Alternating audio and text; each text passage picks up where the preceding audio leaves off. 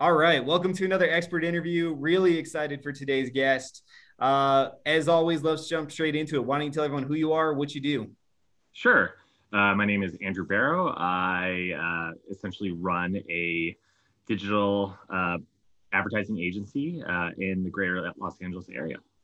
Awesome, man. Thanks for taking the time. I know you're hustling and bustling and always doing some cool stuff. So appreciate you taking time to talk to us and share some information.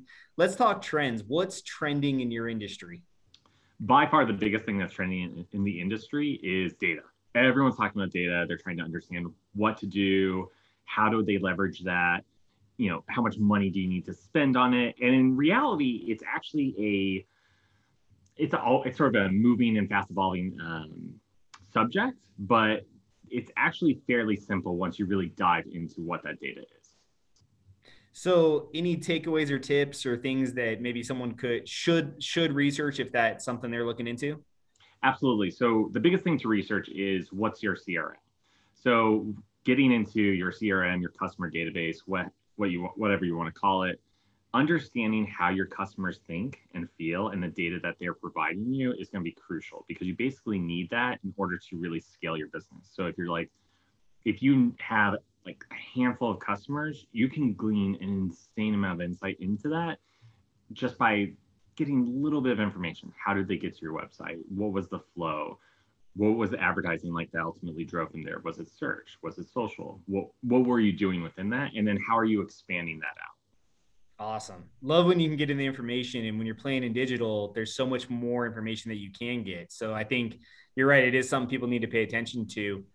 When it comes to making a move in the digital space, if I'm a small to medium business and I'm looking to go digital or expand my digital, where do I start? There's so many avenues. So, like, what's that conversation look like? What should I consider? So the first thing you need to consider is your audience. So if you're talking like most people are coming to your site or most people are coming to your service. Actually, you should take a step back from that. It's what is your digital presence? So let's start there. Like if you have a website, is it up to date? Is it look clean? How's it functioning? How's it flowing? The biggest thing that I think a lot of people make a mistake of is I'm just going to throw up some website, it'll have little information, and then just go, have a little bit of a Yelp page and just move on from there. That is a terrible idea. You should really sort of invest into using anything like a Squarespace or any of the other players, even a card, and make sure it's enough depth of information that really sort of appeals, that's visually stunning. And from that, you're able to essentially have that face, that voice online. Then from there, people go, okay, you're a legitimate business. I can talk to you. Because the thing is, every single person will go, all right, I really am excited to talk to you about your business. Let me Google it first. And if you have no presence or if you're just on Yelp, but you have no control of it, no one's going to come to your business. And that's a big problem. Then from there, the next step would be looking at marketing and advertising. Specifically, when it comes to advertising, then you sort of build what's called a personality profile of your ideal consumer, have a couple different hypotheses on who those people are, and then think about how they flow online, how they interact, and where's the point in which you believe you're most likely to achieve conversion. I love it, man. There's so many little snippets in there too, right? So I like that you took a step back to the website, and I think that's an important conversation, right? If you're going to go online, where are we driving traffic, and what do we expect them to do? And I think often business owners don't think that far through the process because it doesn't matter if you're driving a ton of impressions if they don't convert. It doesn't matter if you're driving website hits if they don't stay on your site. Like if your bounce rate's 99%, right? Which bounce rate, for those of you who don't understand, means someone comes to your website and leaves before they take an action. It's one of the statistics I'd love to look at on websites because if my bounce rate on a website is 90+%, that means it doesn't matter how well you rank and how much traffic you're getting because the traffic is doing nothing. Yeah, and that's a bigger thing is that if your bounce rate is really, really, really high, you're actually going to start falling in the ranking because Google doesn't want to send traffic there because they're going like, hey, everyone's going there and immediately bouncing out. So you might have been able to initially achieve some sort of success with your optimization, which is called SEO, your search engine optimization, by like tagging it and putting enough in the metadata, or you paid for a service, which don't pay for a service, but in which they're like, oh, we'll automate it for you. And let's say you hacked your way into the top 10, the first front page. If Google can tell that people are bouncing a lot, they're going to drop you back to page 30 and you'll never get traffic again. And the other thing is that what's the point of having, I got 1 million hits on my site, not a single soul converted? Well, then that's a big waste of time for 1 million people. So you need to sort of think through. It's like, all right, let me get at least a handful to convert. And what is that conversion like? It's sort of the, would you rather have, 1 million people stop by your site, but one converts, or 30 people stop on your site and they all convert? I love that. And it's critical. It was interesting. I was talking to video marketing specialist. His expert interview will be going up. And that was the conversation, right? Where are those conversion metrics? What's your objective? And then how do you track your cost per objective or cost per conversion or cost per call or cost per whatever the hell you want to call it, right? Depending on your metric. But like, can we actually track that? Because to your point, if we're spending a ton of money and the ad agency we're using or the marketing or digital firm we're using is giving us these fancy statistics, at the end of the day, what really matters, I mean, you're a business, right? You hired a marketing agency to grow revenue. So at the end of the day, if your top line's not moving due to marketing efforts, I don't know why you're spending money on marketing efforts. Exactly. And that's the other thing is you might eventually, let's say you do have a decent amount of money and you're like, I'm going to hire this ad agency or this marketing firm to help.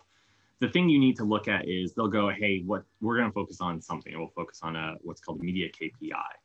And it's like, well, what is the key indicator that's going to be driving success? And they'll just focus on that. You want to be aware of that because they don't really care about bottom line. And that's where you really need to look at other firms that are a little bit more focused on the actual revenue itself and who's actually focused on driving your actual bottom line. Because the last thing you want is, hey, we were able to get all these metrics that look great, but my bottom line remained the same. So a common problem and a big pitfall for most small medium businesses is that when you're out in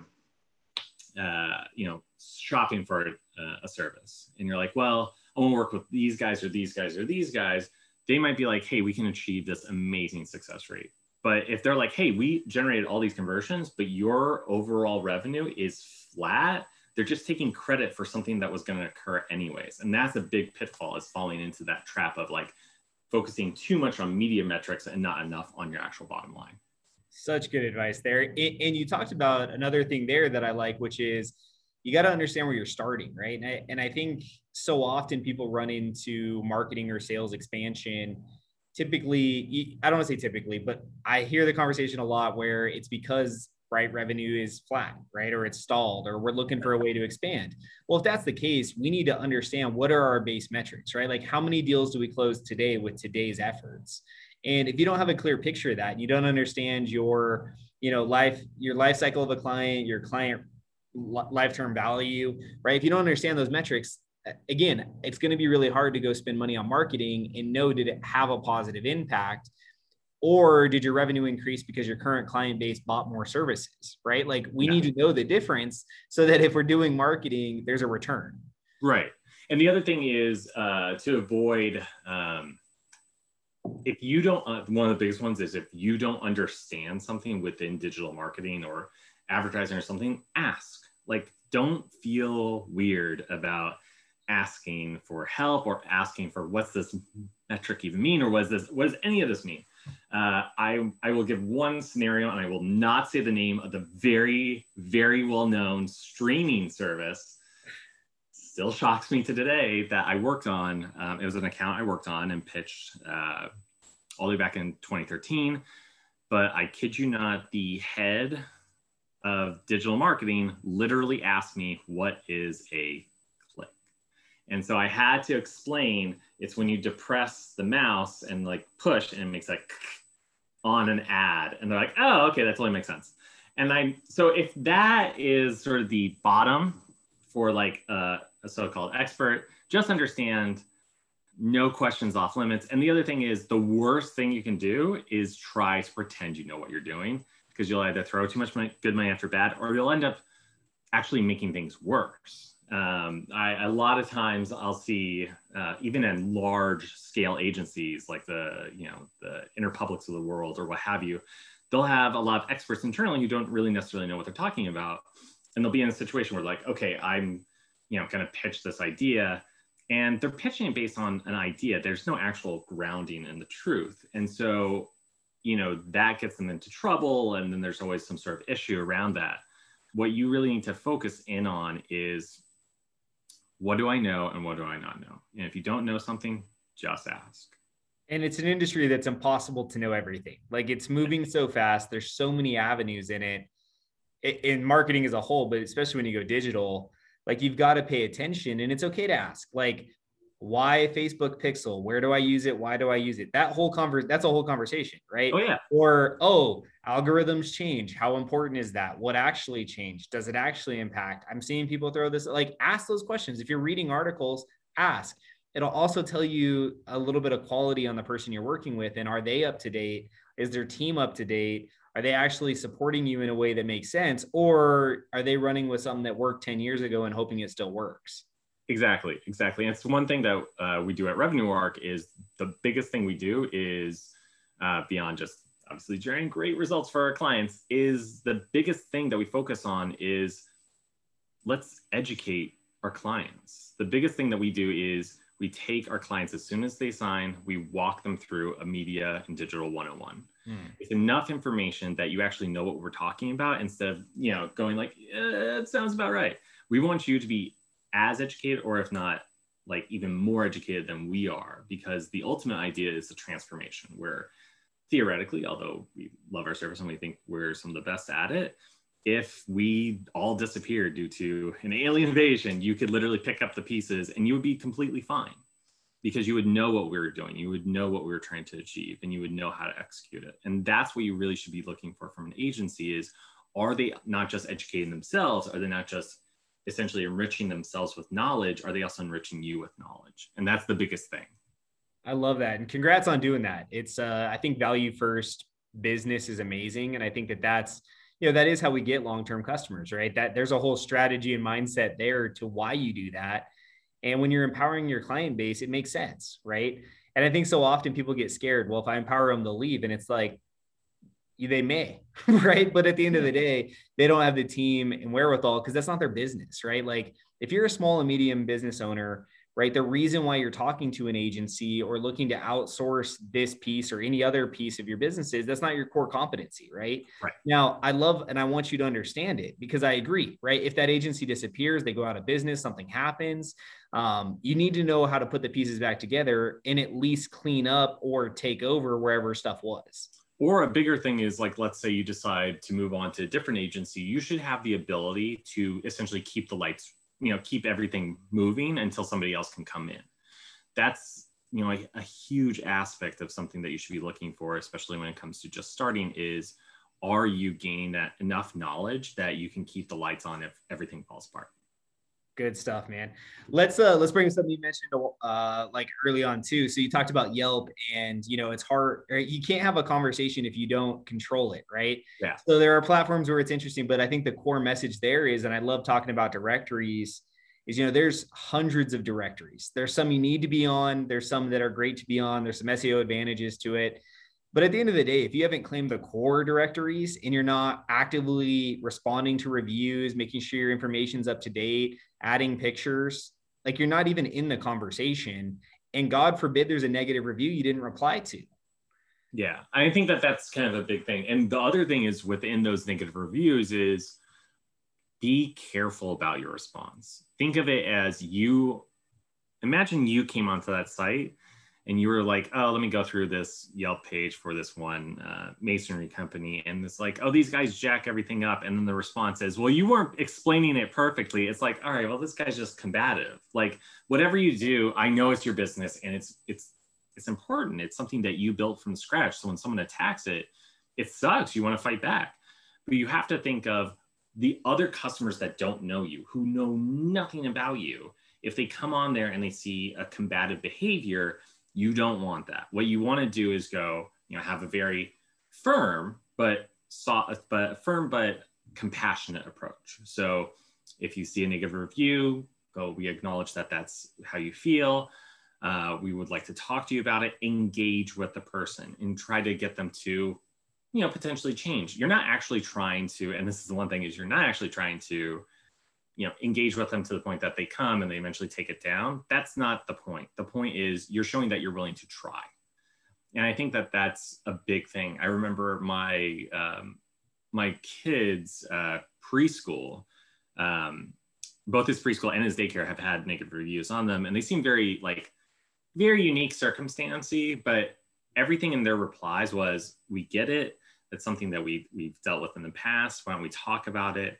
And that's how it made me a little bit more reassured when I went to them. It was like, okay, they're at least willing to hear you out, because everyone wants to just be heard. And that's the biggest thing, especially when it comes to negative feedback. They want to be heard. They had a bad situation. They want to feel like someone was listening.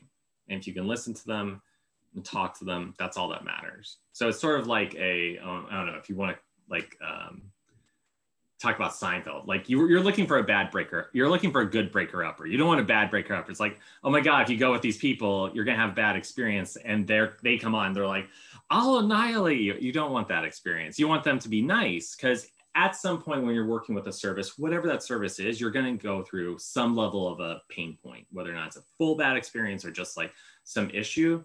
And you want to make sure that that's handled right.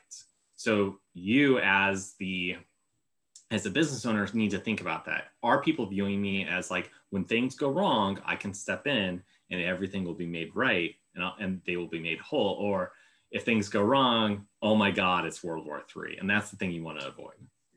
What about those negative reviews that are either fraudulent, aggressive, like the past employee reviews, the competitor trying to sabotage? Like, how do you deal with that? Same approach. So you either go, hey, we don't have necessarily, you should call them out to some degree that you don't have a record of them. But don't be like, hey, you've never been here, WTF. You need to go in and go, we don't have a record of you being in here, but let's talk through this. Let's figure out what happened. I want to understand more. Please reach out to us. Then you're basically going to see that person is not going to reach out to you and it's just going to disappear. The other thing is, and do understand this one fact, 60% of all internet traffic is fake. I know that seems bizarre, but literally 60%. You would be surprised the number of publications that literally most of their traffic is made up. They do not get that traffic. It all comes out of a couple of servers in Silicon Valley and overseas. But it's something you have to deal with. And so you still need to deal with them the same way, but you should call out to a degree that it is probably fraudulent. One thing that I always saw on, I work with a personality on TikTok, and one of the things they deal with is like people who come onto their site or their page and they're like, hey, I don't agree with your political views, what have you. Whenever the person posts political views, although that's not their prime source of business. And I told them, you should have fun with this, because clearly some of those are bots or trolls or what have you. Just go, hey, like, I appreciate this. I'm going to give this a 6 out of 10 in terms of fake trollness. Like, and if you have a little bit of humor with it, people laugh and then they go, okay, I'm going to disregard that. So it's either, you should use either humor or attack it directly, but be compassionate about it. I love that advice. It is something we have to talk about though, because I know I've seen it on my own companies and I've seen it on client companies. We had one last week actually where, a husband and wife attacked a staffing agency because they didn't get their overtime pay. And all of a sudden it was just negative reviews everywhere. And it was like, and it was interesting is the Google one was under a total fake account. I don't remember what celebrity they used, but it was like some celebrity name. And, same thing. And they were like freaking out. And I said, guys, this isn't that big of a deal, right? Just reply to it and say, hey, we'd love to help out, but don't have a record of XYZ working for us. Go ahead and give us a call and we'll help resolve this matter. And that's it. Yeah. Right? Because now it's like, look, I'm trying to help you, but I can't match up the fact that Will Smith didn't work for my staffing agency, or whatever. It's like, I agree. Like, but don't be aggressive with it, because it's never a good look. No, it's not. And it'll end up having a pretty strong blowback. Perfect. So let's talk SEO. So it's something that I still think is the elephant in a lot of rooms. I still think businesses are struggling to understand it, which makes complete sense. What are 1 or 2 takeaways or things people need to know or think about when it comes to either outsourcing SEO or trying to understand it? So the biggest thing is this is one of the cases where you actually do need an expert in the field. It's not, it's a difficult process to understand. Everything from meta tags to backlinks, a lot of that is a lot of heavy work that you're going to have to do. Not so much meta tags, it's not that complicated, but getting backlinks, which basically is getting a link to an article on your site from somebody else or to your site in general on a different site, which essentially boosts your ranking within Google. It's one thing that you do have to work on it with an expert. However, don't use some sort of tool that you have to pay for online. They don't work. The best example I can give is worked with an attorney on the west side of Los Angeles, and she had a site. It was a beautiful site. It was all well done. And she's like, I pay for this one thing through one of these site builders, I'm not going to mention who, that allows for automatic SEO improvement, which it's impossible because the Google algorithm is kept lock and key. Literally, I think it's like 5 to 10 people know what it is. And they're changing it all the time. So basically what I did was I went in, I got rid of that. And then I added in some light meta tagging. It was just a quick job for us. We did some meta tagging, we cleaned up the site. We then helped her pitch out to get some of the backlinks from other legal sources.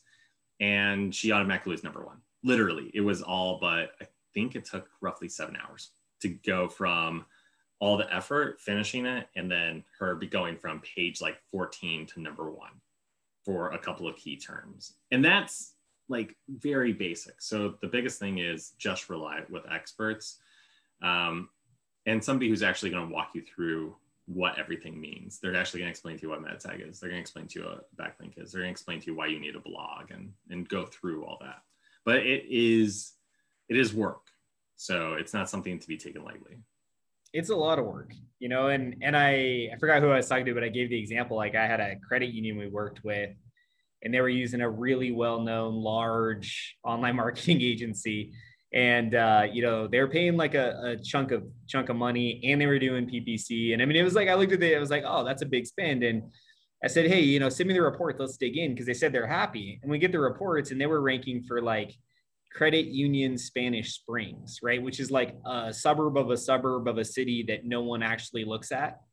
So yeah, you rank first for this like pond, right? For this not even zip code, right? Like, yeah. Okay, cool. It's irrelevant.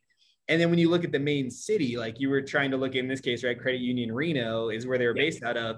They weren't even there. I said, guys, this is what's happened. And if you look at your optimization, you'll see what they did is they're showing you all these number one rankings for irrelevant search terms that have no search volume. So no wonder why you're not getting any conversions. And because you're not ranking for stuff that's actually searched, your PPC is also not performing to the best degree that it could. So here's the cause and effect. So it's one of those things where like you need to work with a reputable, because it can be expensive. You need to work with a reputable company. And yes, this is something that I don't think this is a DIY. Like, sure, if you're using WordPress and you want to install something and do some meta tags, great. Okay, fine. That's better than not. But like when it comes to actually looking at header tags and alt tags and pictures and backlinks and all these other things, like work with someone who knows what they're doing. Yeah, exactly. And also check whatever data they're giving you, because the power is within the data. And that's the thing. It's like if somebody's giving you a report and they're like, here's how great you're doing in this, go like, that's great. But if they're not giving you the data you want, they probably have that data. They just don't want to show you because they want to show you how much of a poor job they're doing. So that's something you need to absolutely insist on every single time. So what sets a business apart, right? So if there's 4 attorneys and they're all going to do online marketing, like how do you do better? Like what's going to set you apart from the other company who's also hiring another agency? Like what's a trip or something they could do? So you have to, the easiest way to do it is identify the profile of the person you want to target. So if you're like, hey, we are in, trusts and estates. And you're like, okay, well, we really want, we're a trust and estate law firm. We're trying to figure it out. We're trying to be the number one searched law firm for that within the greater Seattle area or the greater Denver area, or what have you. The first instinct should be, okay, let me work with an agency that understands that this is sort of who our personality is. And especially if they have anyone on staff who's gone through the process of getting an estate set up, that's pretty key, because they will actually know themselves how they sort of ended up with their team. And then sort of go through the journey and the user flow. So figure out the ideal consumer flow and then sort of work your way back. But all these sort of like strategic thought processes are going to essentially what sets you apart. Because if you have a billion different guys in the room who are going like, hey, we're going to be the number one, we're going to be number one, we're going to be number one, obviously you're not going to be number one. So the idea is, if they're like, okay, here's what we're going to do. We're going to go after everyone who's males 49 to 54, like this is the key demo and this is what we're going to really hit. Great. That will get you absolutely the worst performance in the universe. Please feel free to go on that. Do not follow their path. Instead, follow your path, which should be based on behavior. So what's the behavior of the person? Why are they normally looking for this? What's going to be a trigger point that's going to lead to conversion? What is the key moments and key aspects within somebody's life that ultimately lead to a conversion? And if that is age, great. But for the most part, it's going to be based on behavior. I am not 49 to 54, but I recently set up an estate in a trust because I got a house and I have kids. Great reason to set that up. That is a great group to go after, and potentially a group that hasn't been seized. And you have to figure out what are the key metrics and the key data points that would ultimately indicate that that person is ready for that. And that's why you have to think about it, is like, what are those key data points? So you need to be looking for an agency that really thinks, what are all the key life events that would ultimately trigger someone converting for whatever your product might be? That's such a good answer, because I love the marketing aspect when the agencies, right, are marketing and saying, oh, we have the best conversion rates, or we have the best this, or we have the best that, or the best strategy. Okay, it's great. But you're right. One, you have to understand your client, right? So, if you want a free tool, go use the HubSpot buyer persona tool. And it's not going to give you everything, but it'll at least give you the concept of thinking through who's your client, right? Like, yeah, who is spending money with you? It'll start asking some of those questions, because you want to look at education, life events, gender, where do they live? I mean, there's so many pieces that can go into that. And then to your point, what are the triggers, right? So what are they doing, right? So I just did the exact same thing. Same thing, because we bought and we're doing some other stuff. And it's like, okay, great. So my trigger happened to be buying too. And I like to use those examples because we can get creative with marketing to people who have access to our clients as well. And I think that's where a lot of businesses fail, is we're always trying to chase a client, but I like chasing groups of clients. So yeah, I love creative marketing, where if we know that home buying might be a trigger for an estate setup, and we know that that's probably a true statement, or there's a likely conversion rate there, then why aren't we going after realtors who are top producers and finding ways to have conversation or co-marketing with them, whether that's digital, in person, doesn't matter, right? So kind of taking what you're saying, I love that. You have to understand the persona, and it can't just be, it's a female who's 35. Okay, cool. Like, that's not enough, right? What about education? What about income? What about home ownership? What about kids? What about? Yeah, there's a lot to that. And it's something I did at a previous company. We had an incredible amount of data when it came to movie-going habits. And our attitude was, well, I don't care if you're an 80-year-old who wants to go see the latest Transformers, or if you're a 14-year-old who wants to watch the latest, like a Victorian adult, which is a period piece by Focus Features. I just care that you're going to pay. Like, that's all you should care about. It doesn't matter what the person looks like, or how they be, or they're not how they behave, but how their personality seems on the surface. It matters what's going on inside their head at that time. Are they going to be interested? It's like, here, I'm going to set up something for you that you're already spending a ton of money on this house. You need to protect that for your kids. And you protect that for yourself. And here's all the tax advantages, and here's all the great things that you get with that. That's a great point to hit them. And then to your point, working with realtors, also working with real estate websites, working with like a Zillow, doing advertising on Zillow for, essentially estate, and explaining to it in a short, simple, but compelling copy that allows you to go, hey, I never thought about it. I should, as I'm buying a house, I should be looking at, setting up an estate and a trust to purchase that house, because there's a tax advantage to that. And also my kids will be able to inherit it. Love that. And I think you're right. The other part of what you said, and you've said it a couple of times, a couple of ways, is you have to understand the client life cycle, the buying process, the sales cycle, whatever terminology word you want to use to describe it, right? There's a lot of ways to look at it. But I like to talk about the client life cycle. Like, when are they going to start their journey with your company, right? So what's the first impression? Is it a billboard on the highway? Is it a social ad? Is it a post? Is it a business card? Is it word of mouth, right? There's so many ways a client can get exposure to you, or in this case, right, a prospect, if we want to use terms, right? And then what's that prospect's journey, right? So are they going to do a search? Are they going to compare companies? Are they going to, if it's retail, are they going to come into your shop?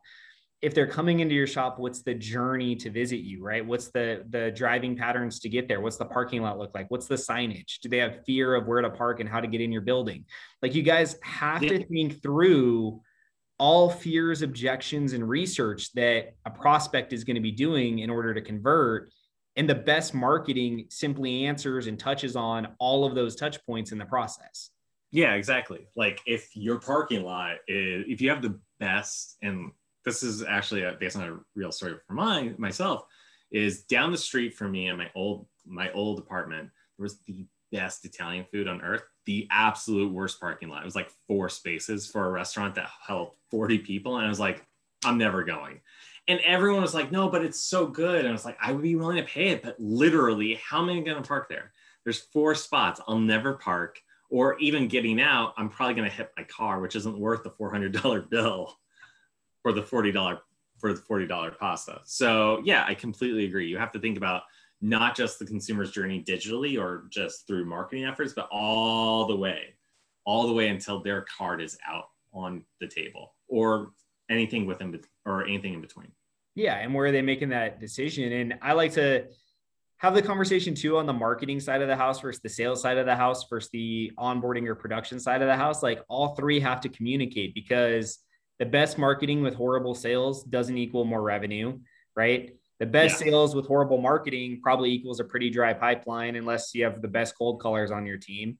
And neither of those are going to work if you have no clue how to onboard clients and actually service what you promised, right? So never go out there and try to drive revenue by promising something that's unreal or unattainable, because at some point you're going to end up with a horrible reputation, whether that's in person or online. So, my advice is, if you're going to look digital and that's a piece of your marketing puzzle you're going to add, which there's rare cases where that doesn't make sense. Right. Make sure you understand the sales process that you're going to work those leads through, and then the onboarding process as well, right? That's obviously more of a service-driven analogy, but you can think of that in retail as well, right? What's the experience going to be when they show up to your shop? Do you have staff? Do you have the ability to get them through? How are you doing payment processing? What's their experience? Can you take their Amex? Like think through the customer journey, and let's make sure that we actually have a product worth marketing. We have a cycle and way to convert them. And then let's ramp digital up to, pour hot sauce on it. Yeah, absolutely. So let's talk paid ads. If you're doing pay-per-click, if we're doing, there's a lot of ways you could pay online. So if someone were to look at spending money for online advertising, what are their options? Do you have any recommendations? Yeah. So whatever you do in terms of digital advertising, whether or not it's, everything from search, so PPC, or if you're going to be doing social ads or run what's called programmatic, which are those, running digitally where you're seeing those banners or video ads that interrupt your experience, but are very effective. The thing that you need to think is, how is that being combined with my overall arching marketing efforts? Because marketing in of itself, if you're just like, I'm going to put out all these great ads, but there's nothing behind it, you can only achieve so much success. The whole point of digital advertising isn't like the only key to your success. It's going to amplify everything you have.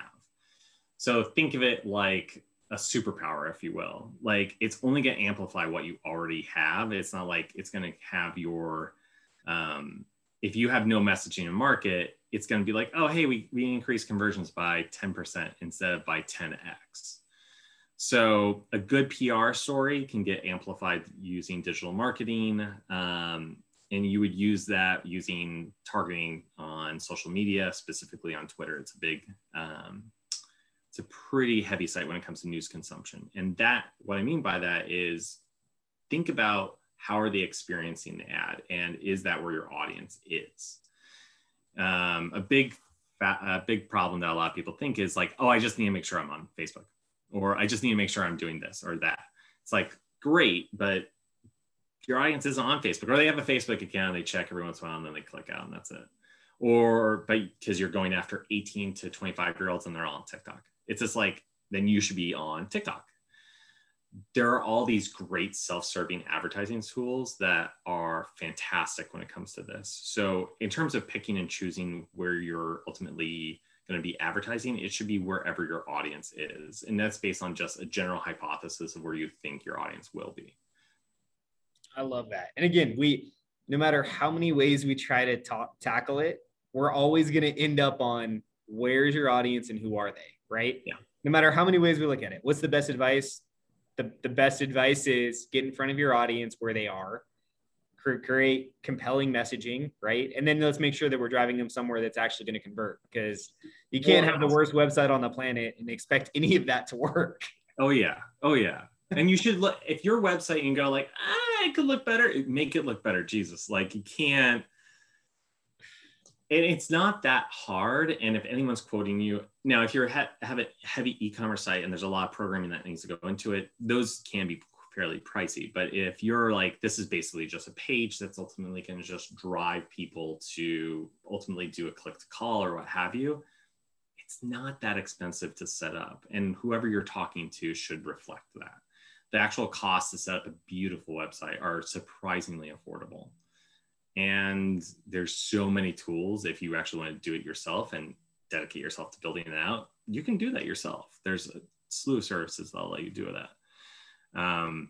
The other big key factor when it comes to trying to figure out where to advertise is how are they going to ultimately experience the final destination? So if it's like, okay, well, we have this website, it's fantastic, and we're going to be advertising these people on TikTok because it's young.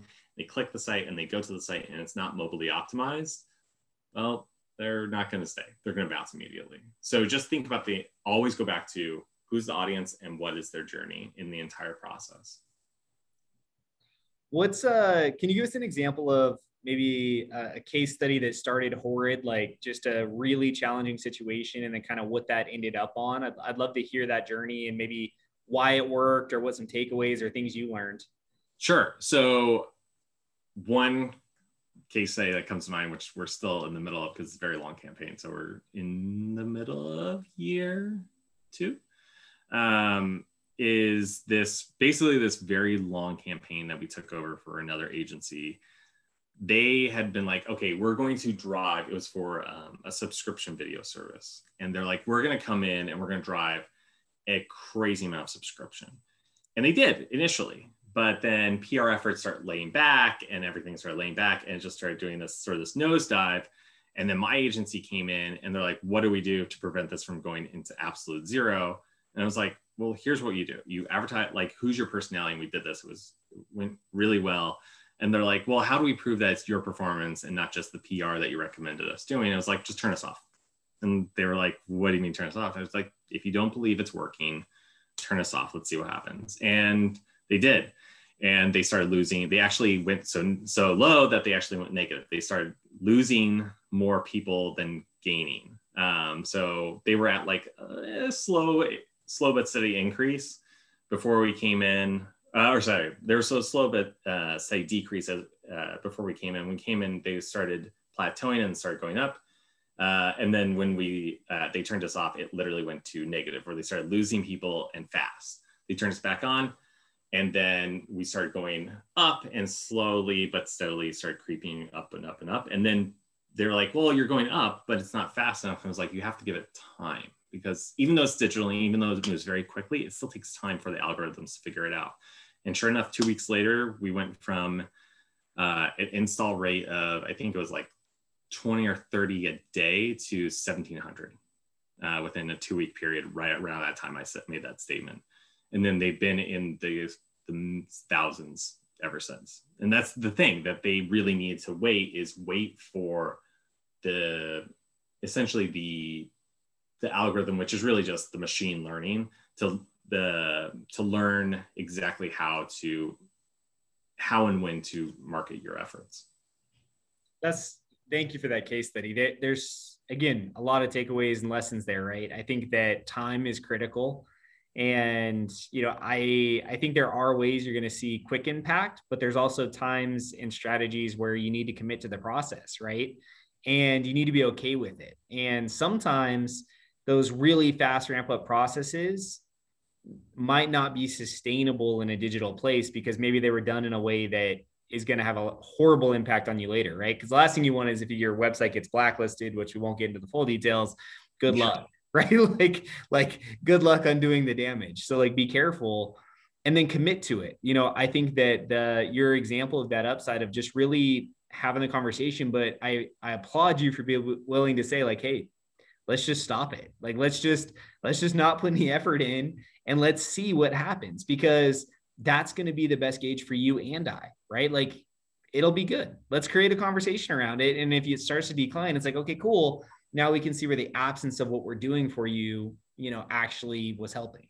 Yeah. And then that's literally what our entire takeaway was. And our entire purpose was, hey, like at the end of the day, you want us to absolutely prove that we are actually having the impact. You're investing an incredible amount of money with us. Well, let's prove that that's working. And by doing so, just take us out of the market for a minute so that you actually know that we're having an impact beyond the click. And that's the other thing I do want to mention. For the love of God, do not focus on, everything's not based on click-through rate. It's not a great metric. Most people will tell you do not click ads. So people have it in their heads if they click ads, they're going to get viruses. So most people don't click ads. Your metric that you should be focusing in on are things like video completion rate. Are they actually finishing the video that you're watching? Or engagement, are they engaging with the ad somehow? Or was it actually in view?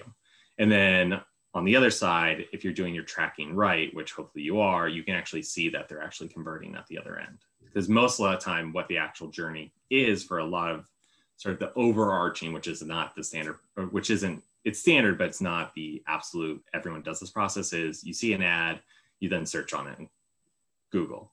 So you need some level of attribution to see where all the key touch points that person saw that ad.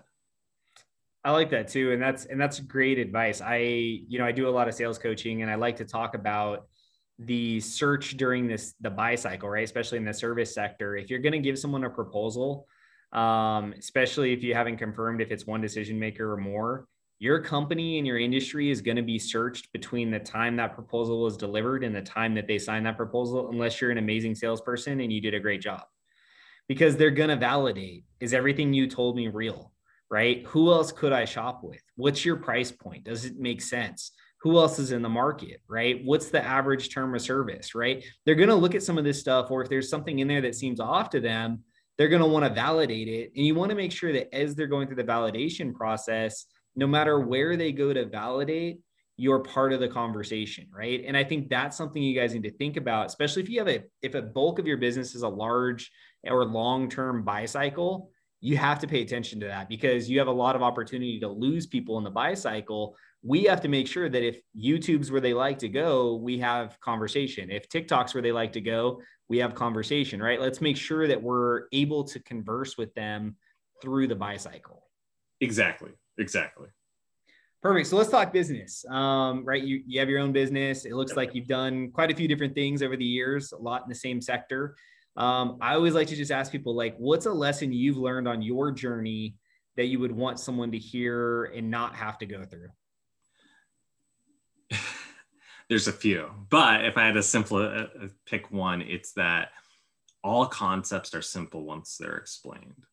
So a good example of that is digital marketing itself, specifically digital advertising. You'll hear an incredible amount of different acronyms and different words being used where you're like, what is this? I don't understand. What's a CPM? Why is the CPC so high on this? Like, this doesn't make sense. Like, it's a lot of curiosity. Just ask questions. So if you ask questions, it starts, removing the veil of mystery around it, and it starts becoming really obvious what it all means. I've been doing digital marketing for a very long time. I've actually been doing since the 90s. I built my first website when I was a kid on the back of GeoCities, which is probably aging and dating myself quite a bit. And I did that. And then I also integrated what's called early AdSense, or its early form of AdSense, which was an old ad tech technology that served ads. I did all that, and I've been doing some level of it ever since. So it's funny because people will be like, oh, when did you graduate? I was like, oh, I graduated this year. And people will be like, oh, so how many years of experience do you have? I was like, that plus 8 years. Yeah, I think it's in that entire experience, it's that digital sounds scary. It sounds complicated. It's really, really, really simple. It's just a lot of terms you have to get used to.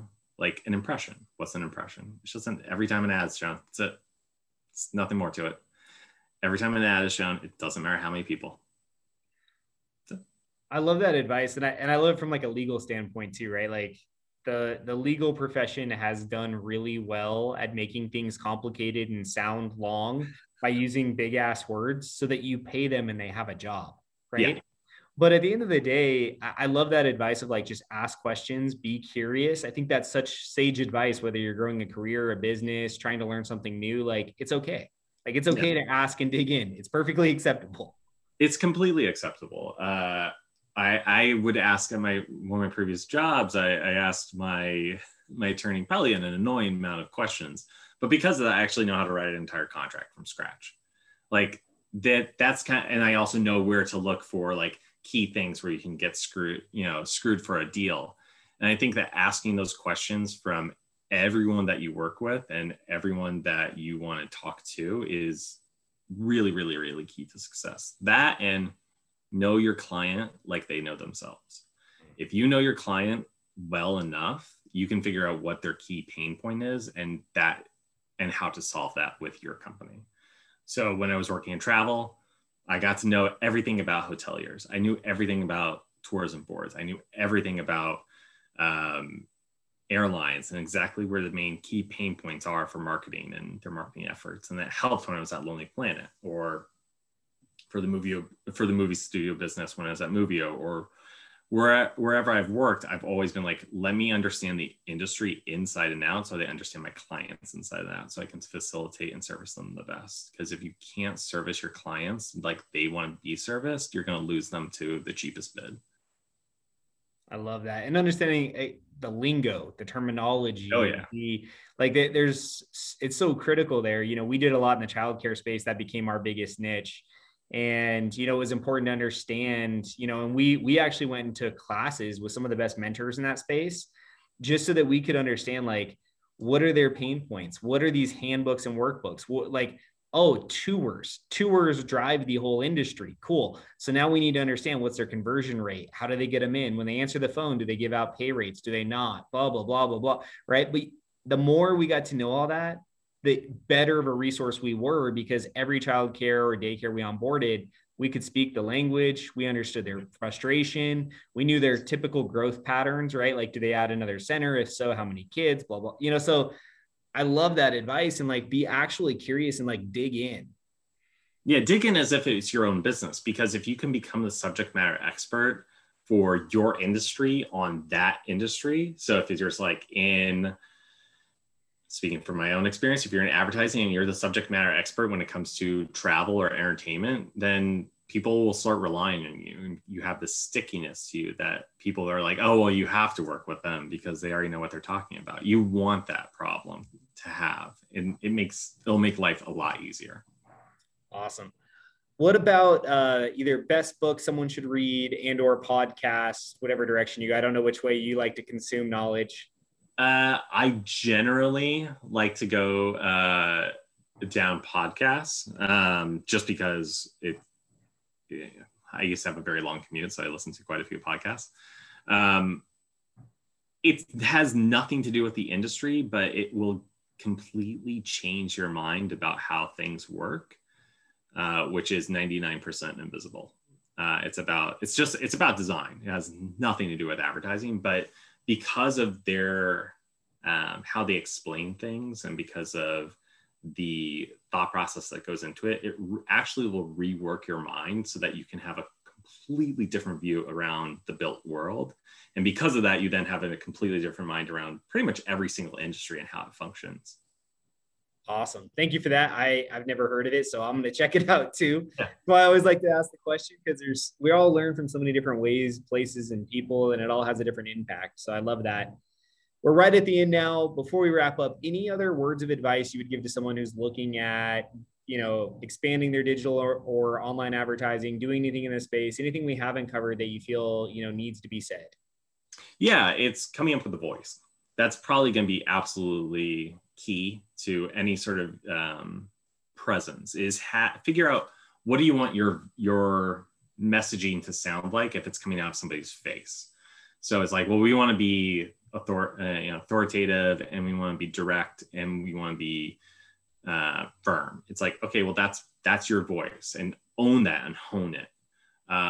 Because if you don't have a voice and you're basically going like, well, I'm just going to respond as it comes, no one's going to understand who you are in the world, and you won't be able to get that trust from your clients. It also helps, especially when it comes to social media, because you should definitely have a social media presence on everything from TikTok to Twitter to Facebook, especially TikTok as of late, and have it personable, but just make sure that you have that voice. Like, imagine you're talking to not an audience of 1,000 people, you're talking to literally your client right there, and just have a conversation. But as long as you have that voice figured out, everything's much easier. And it's also kind of building on that. And I haven't heard that advice yet on a marketing call, so thank you. But it is critical, because especially if you're going to outsource or have your team contribute to the marketing efforts or content, they need to understand what that needs to sound like, right? Are we fun and light? Are we direct? Are we blunt? Are we sarcastic? And all those things are awesome, because if that aligns with your company culture, that's important. So love that advice. Yeah. And it'll make everything unified, and then that just amplifies the marketing efforts therein. Awesome, man. Well, Andrew, thank you so much for your time. There's so many good takeaways here, and hopefully people, at least one piece of this will either save them time or money or inspire them to do something different. Again, thank you for your time and effort. Below this video will be links to Andrew's social accounts and places that he wants you to connect with him. There'll also be a click here. If you click that button, it'll pull up name and email and a message. You can reach out to Andrew, ask him additional questions, reach out to schedule a meeting, or whatever makes sense for you. Andrew, again, thanks for your time, man. All right. Thank you so much.